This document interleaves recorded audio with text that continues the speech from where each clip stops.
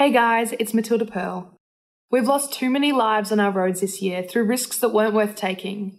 So I've teamed up with the TAC and other artists to use live music as a way of highlighting that life without your mates is as quiet as music without a band. So take extra care out there and let's keep the band together.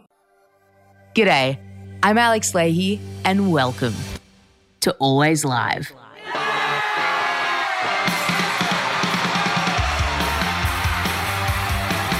In this episode, we jump on a magic carpet and travel right across Victoria with an Access All Areas Festival pass. From the big day out to boogie, riverboats to red hot summer, plus Port Fairy, Golden Plains, out on the weekend, and many more.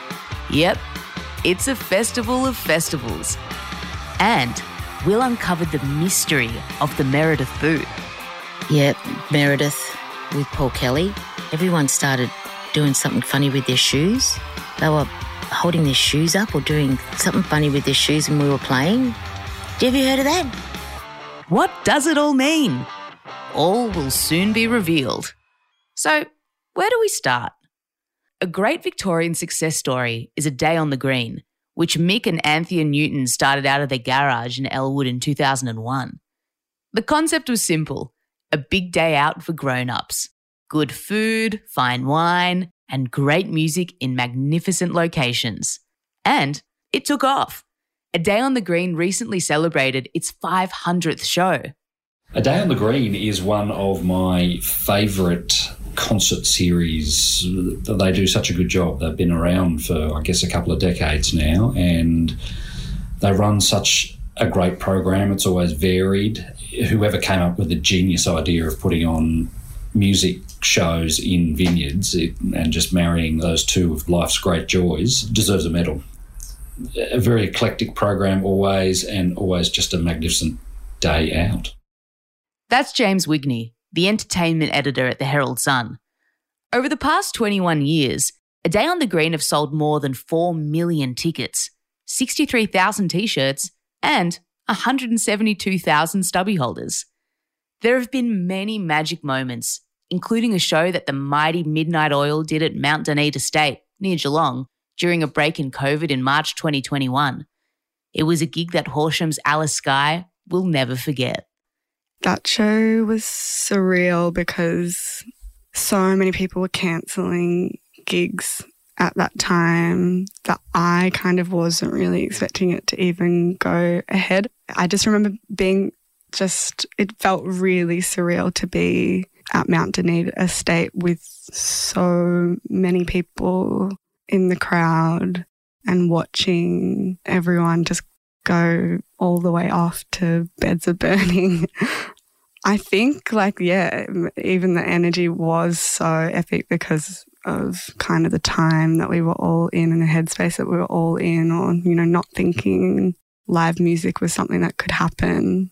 I definitely went through a really long period of thinking it just wasn't something that I would do again, or, I'd have to pick up my science degree again or something.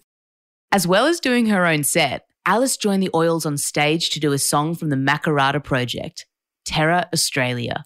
When I got asked to record that song with Midnight Oil, I thought I was just singing harmonies. I thought I was going to be singing harmonies for Peter Garrett, and I got in the booth and they were just like, all right, go for it. And I was like, so you're not going to sing on the song? And they're like, no, just you. Which, I was like, wow. So grateful to have been involved in it. And those shows were so epic. I met Kathy Freeman at the Mount Dunedin show.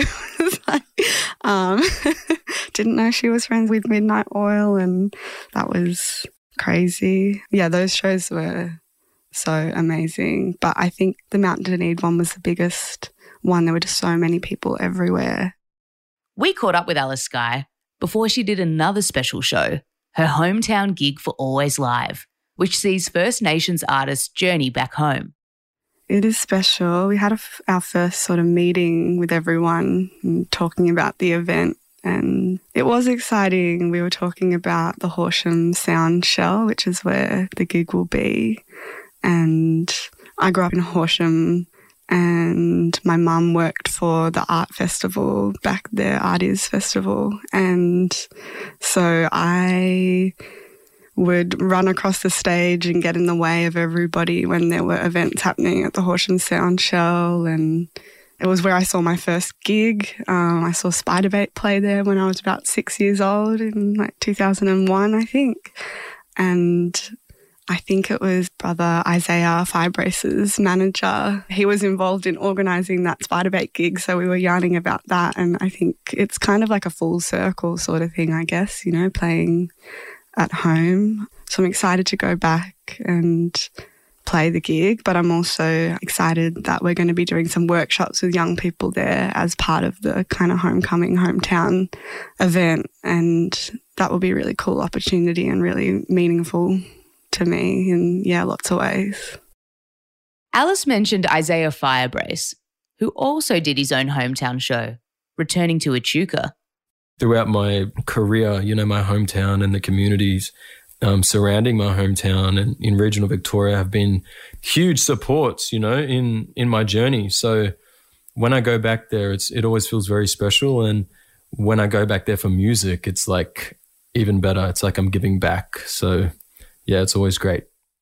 The Yorta Yorta man, who won the X Factor in 2016 and finished top 10 at the Eurovision Song Contest, always loves a gig in the country.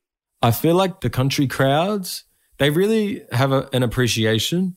I feel like when you're there, it's like, I don't know, maybe they don't get much artists and things, you know, coming out to wherever that may be. So they really get around it, you know, they really appreciate it, they applaud, they really seem appreciative. Not that the city gigs aren't like that, but I guess, you know, with the city, like, you know, there's music around everywhere. There's an act probably every week, you know, performing. And of course, both are really great, but the country towns and the regional places really have this appreciation for that and for you being there. Isaiah never fails to deliver on stage. Though off stage, well, things don't always go according to plan. I've got a story. It was after one of my shows. I did a little concert with my band. I've got a really great band. Anyway, like we finished the show, you know, did our encore. Crowd was going off. It was amazing. And I walk off stage and then, you know, my band finished the finale outro and then they come off stage and, you know, everyone's hyped. We're like jumping like, woo, that was so good. Yeah, you know, patting each other on the back, like, awesome job, guys.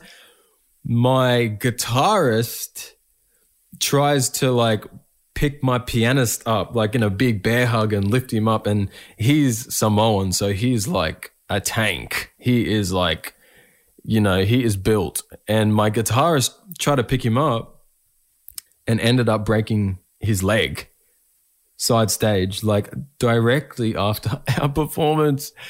It was like crazy because like he just dropped to the ground. Like my guitarist broke his leg because the pressure of lifting up my pianist snapped his leg.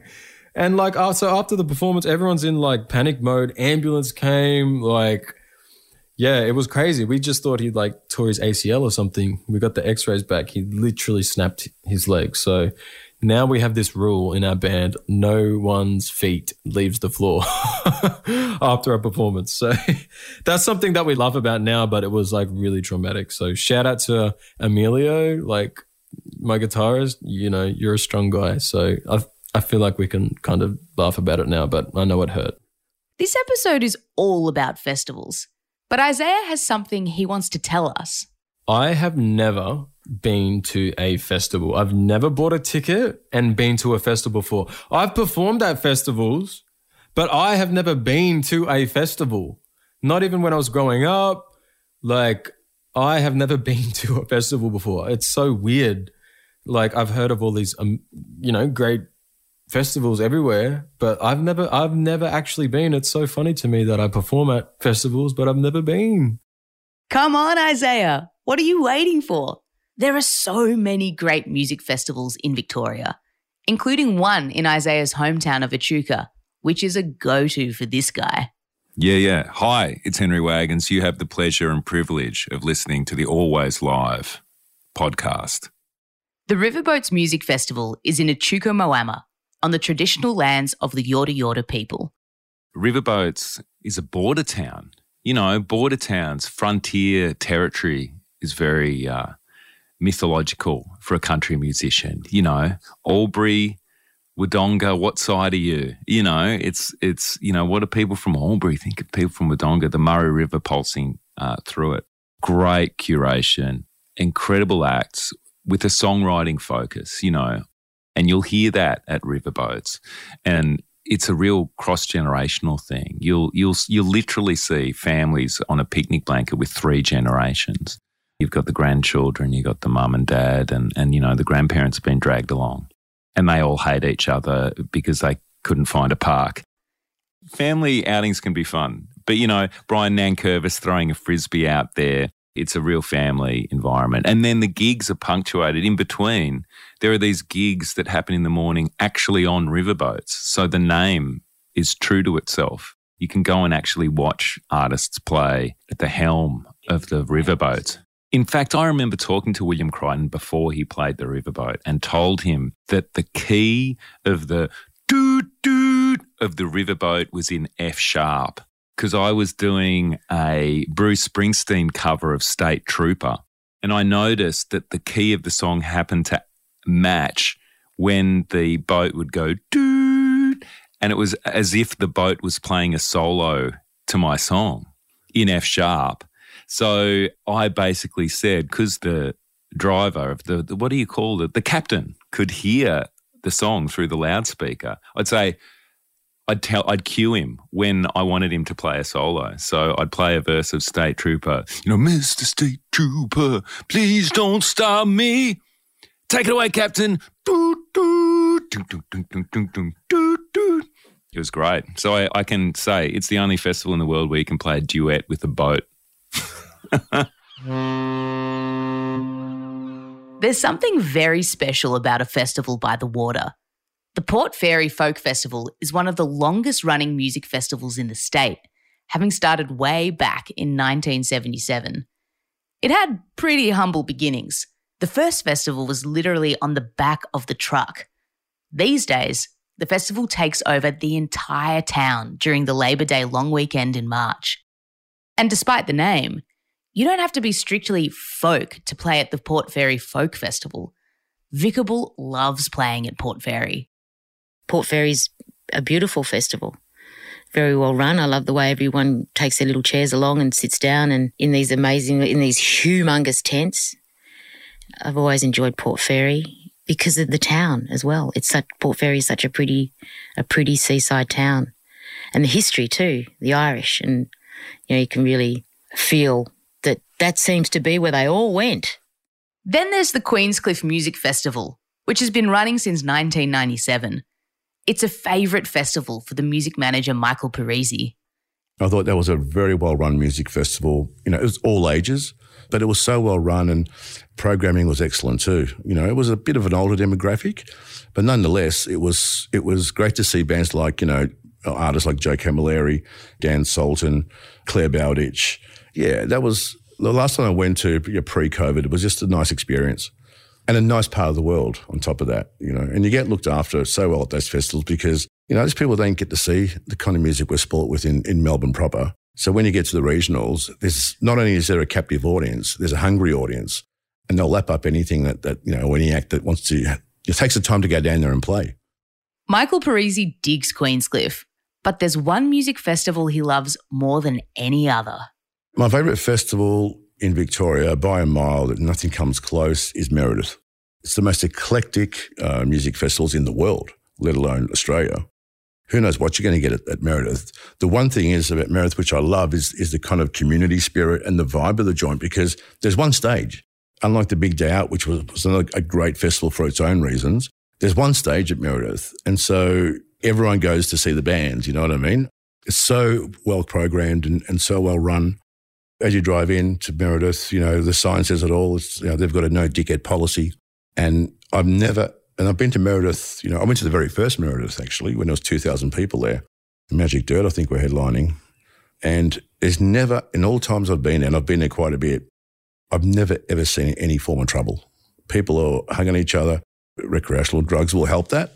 But just in terms of spirit and vibe, it's just the best festival. So a really important venue and space for Magic Dirt and myself is Meredith, out in Meredith, near Geelong, my hometown. And again, that soil, that earth has got some shit going on, some good juju there, some crazy old juju. I mean, Meredith is iconic. You know, everybody knows about Meredith. And if you're gonna be a festival goer or a punter, you have to at least experience Meredith once in your life. You know, it's worth the trip. We've had many fun times. I mean, we were there from the beginning when it was first formed. Yep, Adelita and Magic Dirt were there when the Meredith Music Festival started in 1991. She's got many Meredith memories.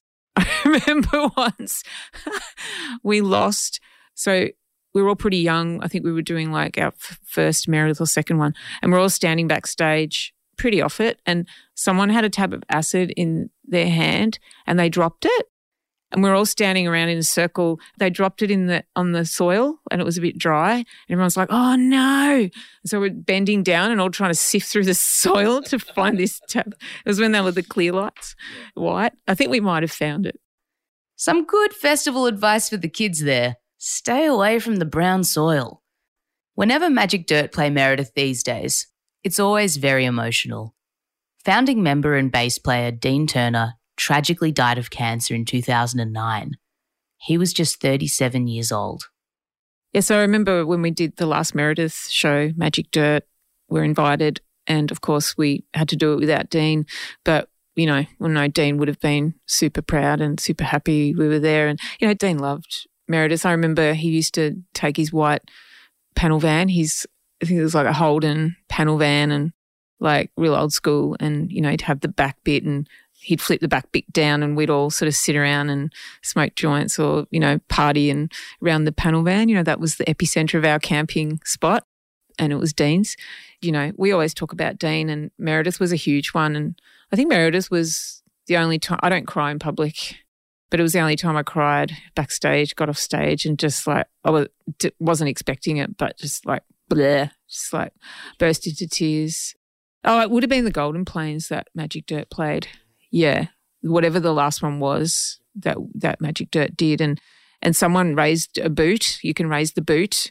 And, we had that happen for Dean. It was pretty emotional. It was pretty intense, pretty big show for us. And, you know, we could feel Dean there. We always feel him around us, but especially when we do things like that, you just think about him and feel him even more. We're always, you know, toasting him and, you know, talking about him with love and pride. So, yeah. Dean was such a loved member of the Melbourne music community. There's even a Dean Turner stage at the Laneway Festival. Oh, yeah, the Dean Turner stage, of course, at Laneway. Yes. I did a solo show at Laneway Festival on the Dean Turner stage, and that was a pretty huge moment.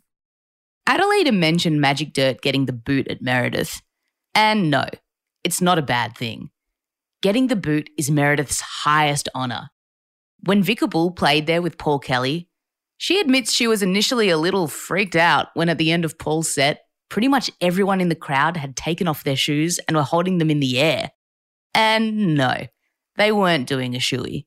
No, they weren't drinking out of their shoes. They were doing something funny with their shoes. I mean, like, what the hell is everybody doing? And apparently it was some Meredith thing where if they like you or, you know, maybe because we were like the elder statesmen or something, and so they kind of approved. So they were doing this funny thing with their shoes, which I remember. I was a bit kind of scared when I saw it.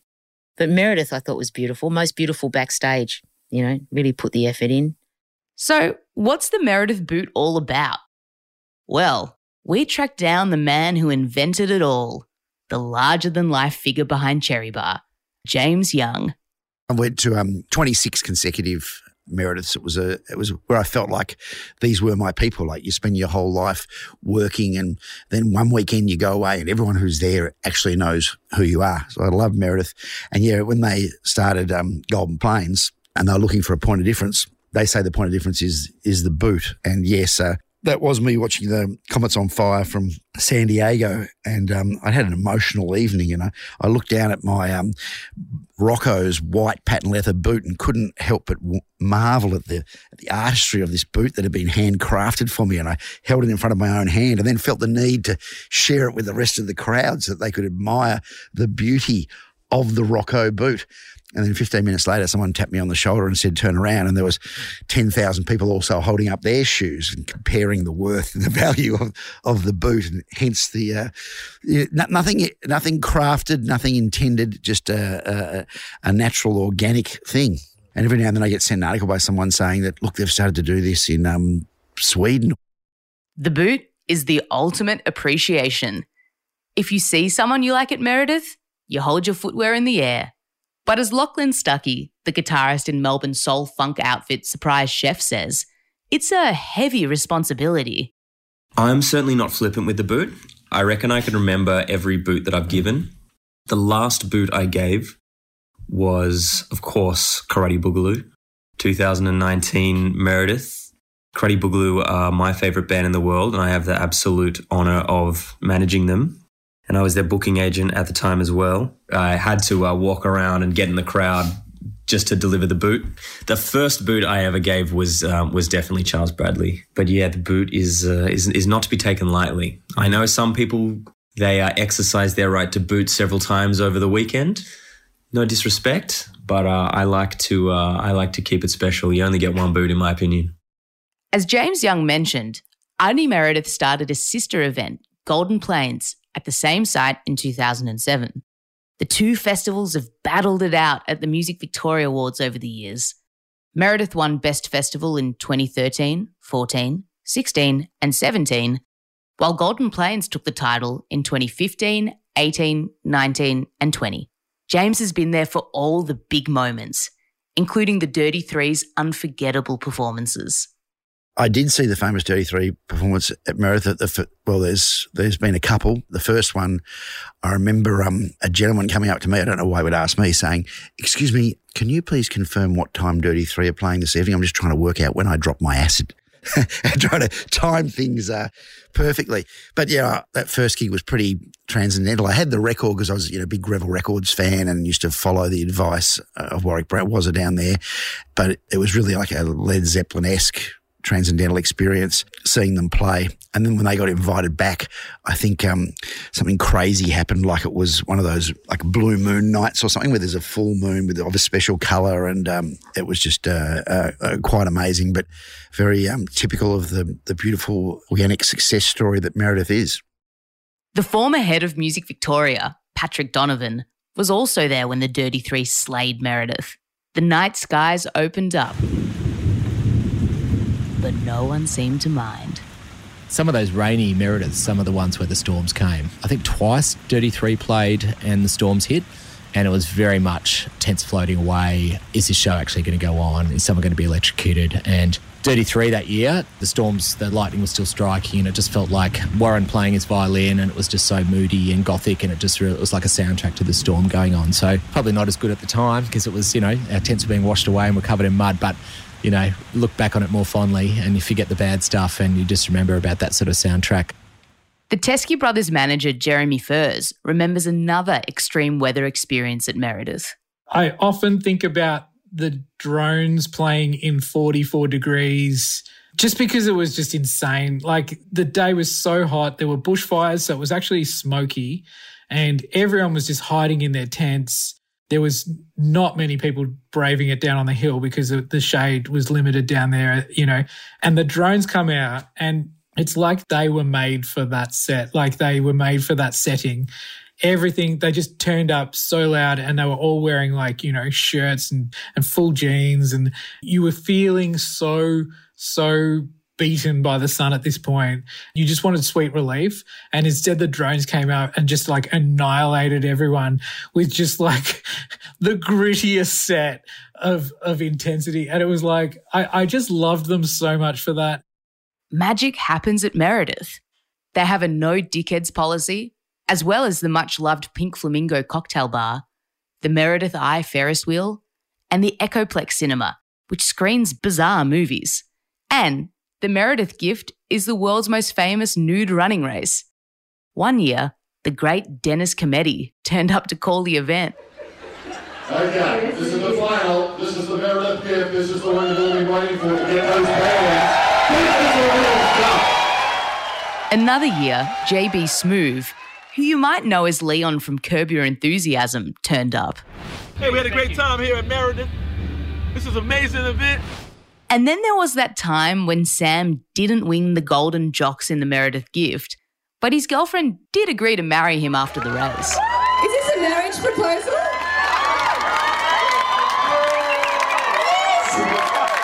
And her name is Meredith. This is the best proposal ever. She said yes, which was honey that. Congratulations, Sam and Meredith.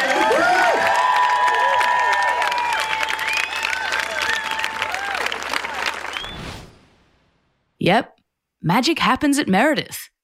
And Jeremy Furs agrees. And I remember just like I knew my friend Ben was like with his guys over there. He's a Williamstown guy and he always came down to Meredith with his Willie guys. And I knew him and he's over there and I know they're over there and I'm going to hang with them later. And anyway, it gets to sort of golden hour when things turn a bit weird at Meredith. And I don't know who was playing at the time, but I just remember looking across the crowd and seeing him. He stood up on his esky and he's just like put both arms like a big V in the air and just gone like, I was born for this shit. And it was just like, there's a guy just so happy in his environment.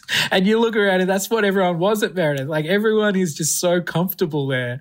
So that was one of my favourite moments. Yeah. Meredith can be a transcendental experience for festival goers. And this guy says it can also do great things for the artists. My name's Sean Adams. I'm the former booker of Corova Lounge and the Espy and director of OK Motels. Sean was managing the Mashup Masters Yacht Club DJs when they played at Meredith. Yeah, so, and I guess that's the really interesting part about this was just a moment in time for Yacht Club to stand up. They were really good and what they did stood up, but MGMT with all his hype, massive songs that were getting smashed on the radio, and they kind of sucked. And then it went into Muscles, which once again probably wasn't the greatest show. And I just think people were waiting just to have something just hit them and kind of take them to another space. And they delivered. It was just actually wild and to hear the crowd. I was standing side stage and wild just to hear the crowd kind of and the energy coming off it. It was so wild. And then we got offered to come back the second year. And obviously it's never going to be as good as the first time, you know what I mean? But that first time was, off the charts. And what Meredith does for an artist, I think just fast tracks a career by 2 years. Like they really just have this, it's just something so special about that festival. And I don't even think it's just the one stage thing or there's just something about people being really open to hearing something new they haven't heard or just bringing in an energy that I think is unlike any other festival, maybe in the world, but definitely in Australia. And that just kind of propelled us to get so many other festival offers and sold out shows around Australia. And it just set a career off for the next 10 years. Meredith also changed this woman's life. Hi, everybody. This is Kylie Aldist, and I am a singer from Glenroy. I'm also a mother and a wife. So have I done Meredith? That's where I met the Bamboos. Well, I mean, I had met them all as a whole, but I'd never sung with them before. Everybody was in their tents. People have talked about it and said that they were in their tents and trying to sleep, and then they heard this music going on and they're like, we better get up. I only did 3 or 4 songs with them and it just went off, and then the next day they invited me to tour Europe with them. That was me, and then I went to Europe and then I got a record deal of my own, and I was very lucky. One of the cool things about Meredith is that they always showcase a legendary act. Over the years, the Meredith stage have hosted Mental as Anything, Ross Wilson, Mark Seymour, Sunny Boys, Jane Clifton, Paul Kelly, and Painters and Dockers. And in 2010, the great Neil Finn played. Holy Holy's Oscar Dawson will never forget Neil's performance. It was fucking awesome. And because Meredith is so like focused because it's just one stage and everyone's there, I knew Neil Flynn was playing and so we all went, and I think it was pittering just with a soft rain. So we're all there with ponchos, and like I realized when we got there, he's not full band. And I'm like, oh, fuck, it's going to be boring. And it was awesome. He came out and he played so well, and his focus, and he took the crowd with him, and like it was all sing-alongs, and he got someone out of the audience to play along with him, some random who played, and he just commanded the whole fucking stage.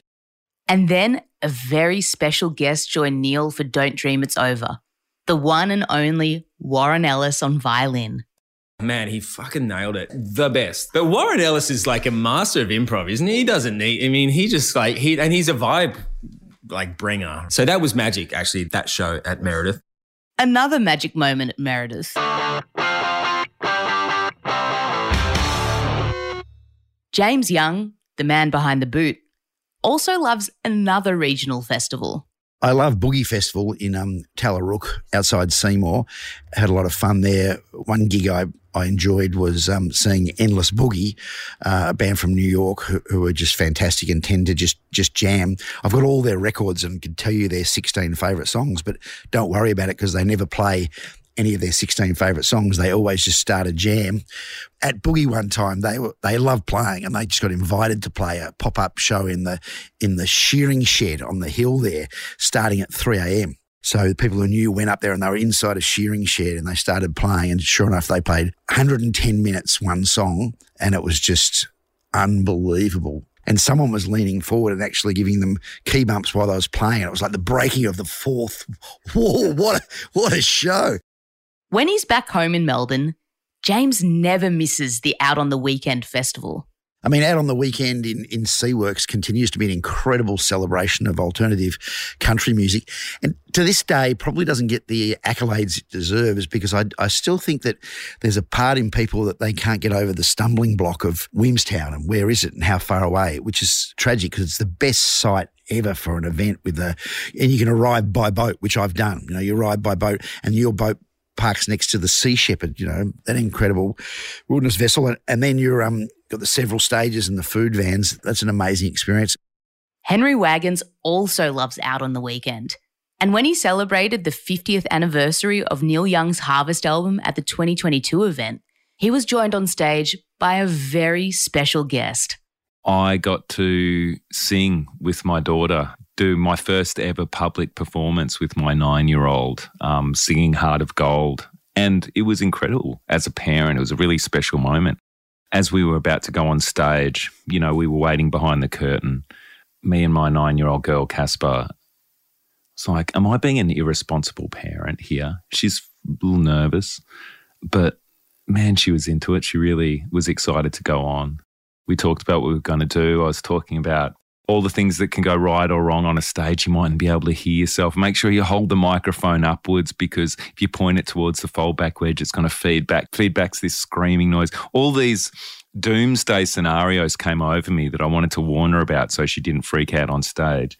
Just before we went on, she leant over to me and said, "Dad, I'm shitting myself."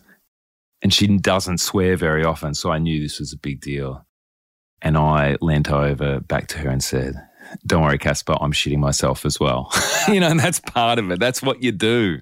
That's part of the roller coaster of performance. She nailed it.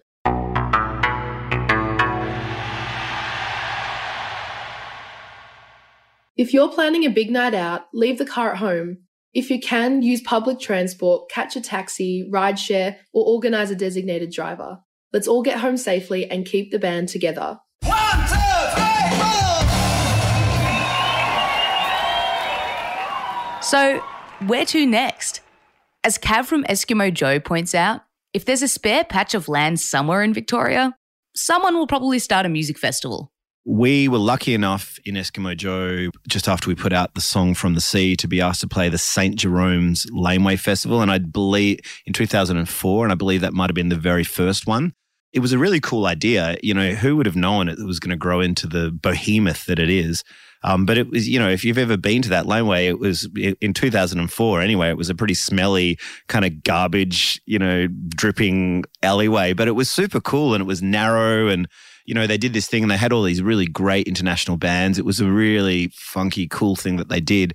And yeah, over the years, I've seen that grow and grow into just a really cool boutique festival. More often than not, they're not started by big promoters, but instead by music fans who go, how good would it be putting on a bunch of our favourite bands for all of our friends? That's what Rhett McLaren and his brother Aidan did. In 2009, we started our first festival, and we, as my brother and I, it was more of a coming home party than anything. We were in Berlin, Germany, in a very dark winter. We'd gone over there with my brother's band to make it big in Europe, and they didn't go that well. So we had our heads down going, okay, well, we're going back home, so let's work out what we're going to do when we get home. And having grown up with a dad who loved music, we thought maybe we could try a party at the farm. And on the return home, we just thought, let's ring all our bands that we know of and our mates' bands and see if they'll play for a couple of $100 each, or I think it was even $100 back then, just to cover their fuel. And we managed to get 10 bands together and host this event and sort of charge $30 a ticket to cover costs. And it was about 350 people. It was in March, the third weekend of March in 2009. And that turned into being what is now a fully fledged events company in the Hills Alive group, and then has spawned into Red Hill Entertainment. Rhett and Aidan now run a stack of festivals, including New Year's Eve on the Hill, which is still at their mum and dad's farm in South Gippsland. In the first episode of this series, we mentioned what an important role the Push and Freezer played in the Victorian music scene, helping young people stage their own gigs. And that's how Rhett and Aidan got started, putting on their own shows in Leongatha. I love these guys. They booked my old band for one of their early festivals. The Hills Are Alive. We did, yeah. Animo. Animo was the act. Yeah, absolutely. It was so good. Yeah, what a time. I think it was early days Hills. Yeah, we had Animo was just killing it and doing great things, and Alex in the band, and what were they doing? Yeah, Northcote social clubs and stuff, and just a great live act. And Aidan and I were like, our whole premise with the Hills Are Alive in the early days was we won't book a band until we've seen them live, and we still try our best to do that. And we had seen them at the social club, I think, and Animo were just like, these guys are amazing live act. Like, we have to book them. Rhett and Aidan also run the Unify Gathering with Jadden Comerford from the Unified Music Group, which is a celebration of heavy music. They call it a Metal Meredith. Jadden's one of the major players in the music business, but he still likes to get amongst it. One year, one of the early years, we're sort of all backstage packing up, and I'm in the event control office and just sort of checking if everything's all good. And we get this radio call to say, this is one of the security officers out in the campsite. There seems to be a crowd forming and they're starting to walk around the oval. Okay, please just monitor and see what happens. And then about 2 minutes later, we hear this call, and they now seem to have a boom box, one of those sort of tradie boom boxes, and it's pumping out Darude Sandstorm, and it's now turning into a bit of a mob, and that mob seems to be growing. Please inform how we are to proceed. I was just backstage going, oh, wow, I better get out there and just see what's going on. And then the safety officer chimes into the radio call, and I'm like, Rhett to safety, can you just go and please monitor this? And she's like, yep, I'll radio back when I've had a look at it. I'm on my way out. It's probably a 500-metre walk for me to get out there. And then she's like, okay, I'm here. I can see it. The mob is growing. They're now starting to pull flags off the fences, and they seem harmless at this point. They're just having a really good time around this boombox, but it is growing. We'll just stand by and monitor. I'm like, okay. Another 5 minutes go past, and they're like, no, the crowd is now growing and it's getting a bit too big. And I was like, okay, safety officer, what should we do? And she's like, I repeat, get the boombox. I repeat, get the boombox. And I'm like, okay. By this time I'm out there and I'm seeing the mob and I'm like, wow, this is starting to really wind up. We're going to have to somehow shut this down. And as I get closer, I'm like, start looking into the crowd and see who's holding the boombox. And right next to the person holding the boombox is Jadden, and he's punk dancing and then a lot of the Unified team were in there just getting amongst it. And it was amazing. It was just like this culmination of a year and a half's work and a successful show and an absolute celebration of rock and roll and music and punk and heavy, and just it was awesome. But it was also like, from an ops perspective, it was like, okay, we need to actually shut this down now. This is myself and the safety officer and a security guard went in and sort of, I grabbed the crew and that I knew in there and just said, guys, we have to calm this one down. And the security guard took the boombox and it was a time. It was a time. But to see who was actually in and amongst it was just awesome. It was just like party time. Another great regional initiative is called OK Motels. In 2017, photographer Kate Berry fell in love with the Charlton Motel, which is halfway between Melbourne and Mildura. She loved the retro vibe and thought it would be a great idea to have a dinner and a show, combining cool bands with an authentic country experience. Our old buddy Sean Adams, who used to book the Corova Lounge in Ballarat, is the music director of OK Motels. I got involved with OK Motels just as Corova was finishing up, and it's really just probably a little bit part of me of just having this regional heartbeat still to do things that were based in regional Victoria. It's about regional activations, but probably presenting it in more unique kind of venues. And ultimately, at the start, it's a motel in Charlton. But we've been able to expand that into town halls and stuff. But, you know, over the last few years, you've been able to host a heap of amazing artists like Cash Savage and Amyl and Sniffers and Rolling Blackouts and a heap of great emerging artists. And I think the big thing is that I run it with the creator, Kate Berry. And, you know, I think the thing that we go back to, that if it was a Melbourne experience, if there's something that feels a bit too Melbourne, we actually walk away from it and we actually go the other direction, because it's too easy to resort back, oh, this is really cool in Melbourne, and then try and bring that to a regional area. But for us, it's about the CWA ladies. It's about the Lions Club. CWA ladies making Devonshire tea and people speed dating at the same time. You know, just those kind of things where we hope is unique to the event, and that's what has given it its success. It's a very cool concept. If you want to find out more, just head to okmotels.com.au. So, where do we finish this festival story? How about an event that started in Victoria and then went nationwide? The Falls Festival kicked off in Lorne in 1993, while the 2022 event relocated to Melbourne, to the My Music Bowl. Music journalist and former Music Victoria CEO, Paddy Donovan, will never forget his involvement with the Falls Festival in 1997. I was lucky enough to co-tour manage Iggy Pop, and it was at the Falls Festival. And my dad lived down at Aireys Inlet, so I knew that part of the world. And Tim and Simon were new to the scene, so they were hiring different types of people. So they asked me to look after Iggy Pop and his family for a week when he played just one show in Australia, New Year's Eve. And that was just a hoot. He had a pretty wild reputation, but he ended up being really, really mellow. And we had some really nice sort of moments driving around, playing obscure blues records and the like. To have the rehearsal the day before at the Pacific Hotel, where we had to tell the venue that we couldn't say it was Iggy Pop because that word would have got around town. So we said that it was a Triple J Unearthed band. They needed one last sort of rehearsal. And then we turned up and Iggy's manager was, we need new gear here. This isn't going to be good enough. And if you can't rehearse, he won't play. Just being part of that once again into the build up to the point where I'm standing side stage, and just to see Iggy just transform from this, you know, really mellow, gentle old guy to the old maniac that we all love. Very powerful, very funny.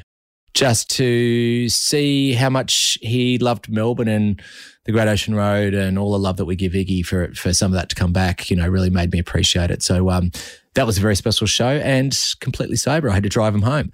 So I remember every bit of it. Earlier in this episode, we caught up with Adelita and chatted to her about Meredith. Adelita also loves playing at Falls. Well, it's such a badge of honour to be asked to do it down in Lorne in the beautiful Otways there.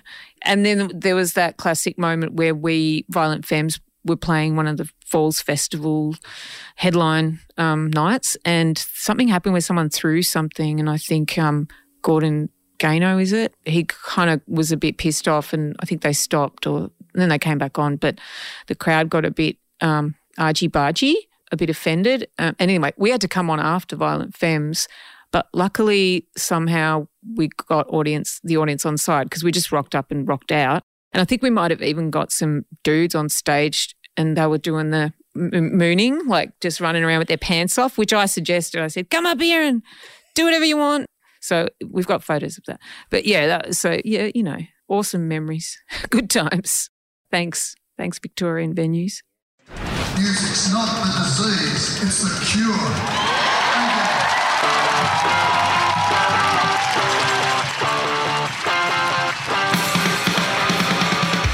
We've loved bringing you the story of our great live music venues and our festivals. Thanks to everyone who makes Victoria the state of music. The artists, the road crew, the sound and lighting people, the promoters, the publicists, the journalists, the managers, the bar staff, the venue operators, and of course, the fans. For those about to rock, or whatever music they want to make, we salute you. Keep it local, keep it live. Always live. This series of Always Live was written and researched by Mikey Carl, Luke Wallace, and Jeff Jenkins. Audio production by Ben Oakley. Produced by Dave Carter on behalf of Media Heads. If you dug this podcast, feel free to share it, write a review, and subscribe to the series on your favourite podcast app. Sharing is caring.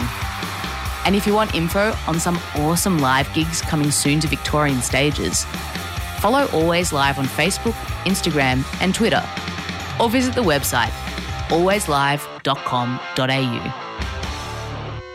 I'm Alex Leahy. Catch you at the next gig.